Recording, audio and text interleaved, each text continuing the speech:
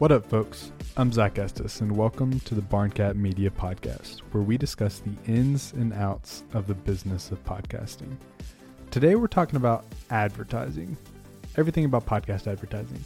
And to be clear, we're not talking about sponsors. We're actually going to be talking about the strategy of advertising on a podcast and talk about the pros and cons of kind of two different general formats, baked-in advertising and dynamic advertising. I'm going to be talking about dynamic advertising and why it's so valuable, and hardly anyone employs it, and it's so simple. So let me tell a story.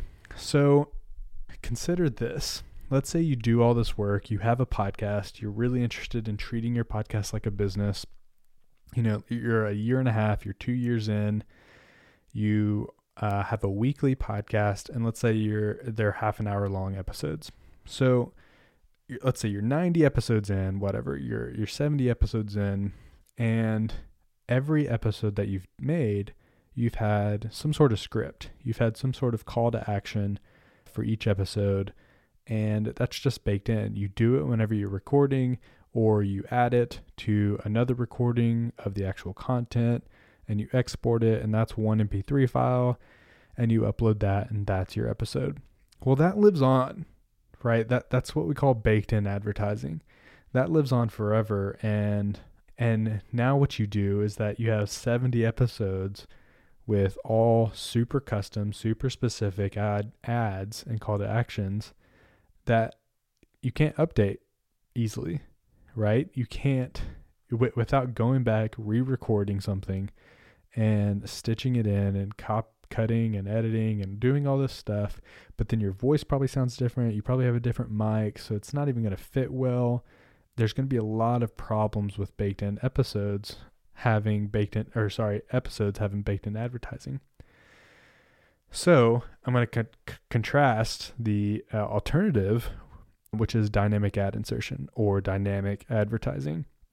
So consider taking an episode, and actually, instead of it all being baked in, instead of the advertising being baked in, we're actually just going to open it up. We're going to make a slot. Think about like a cassette tape slot or a CD or something like that, where there's this opening space and something can go in there or nothing can go in there. That's what we do with dynamic advertising. And the CD or the cassette tape is just that. It's the dynamic ad. And so whenever we want, we can slot in that ad and take it out. So again, let's go back to that. You have a year and a half, 70 episodes, and this week you're running a special on one of your courses or one of your products, or maybe you're offering just a special CTA. Sign up to your newsletter. Maybe it's Black Friday and you want to let your customers know. You want to let your listeners know. Well, not everyone's listening to the latest episode. And more importantly, if your episode's a year and a half old, that CTA, if it was baked in, doesn't apply anymore, right? Like it's old. Or it's just like ineffective because it's old. Maybe it still applies, but it doesn't work anymore and you've had no way to update it. So what you can do is turn it into dynamic ad insertion. And not all podcasting platforms use this.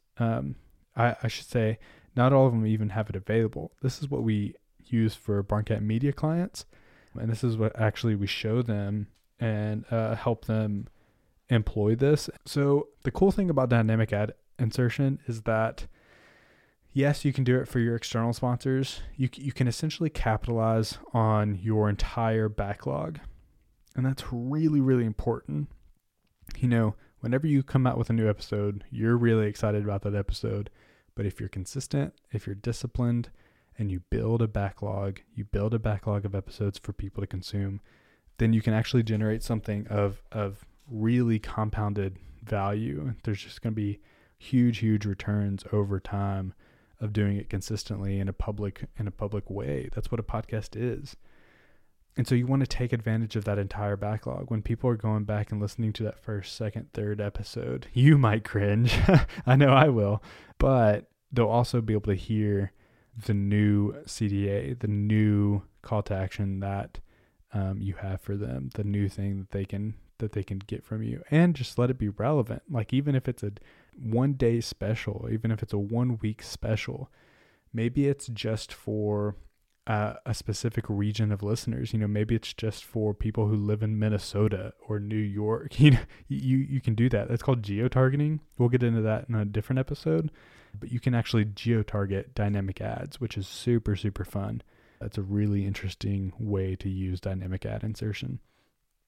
So yes, you can do this for external sponsors, but think about it as a way in which you can deliver timely and relevant content to all of your listeners, regardless of what episode that they're listening to. So again, dynamic ad insertion, it's a really interesting thing. It's a really nerdy thing, but it's something that's super valuable and something that you can use to take advantage of capitalizing on all the work that you've done to build a consistent podcast, to build a consistent product that your listeners love listening to. And that way you're not just like wasting all the work that you've done in the past. You want to really be able to capitalize on all of that. Let's like kind of compare this to a newsletter or an email list. Once an email goes out, it's gone. It's gone. It doesn't matter if someone goes back and opens it later, that thing is shipped. That ship has sailed.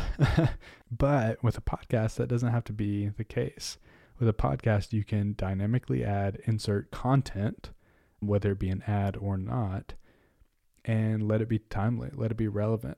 It can be something that's different. It's a really, really neat way to set your podcast apart, make it more valuable, reap the returns on your entire audience, regardless if they're listening to the latest episode or if they're listening to the oldest episode.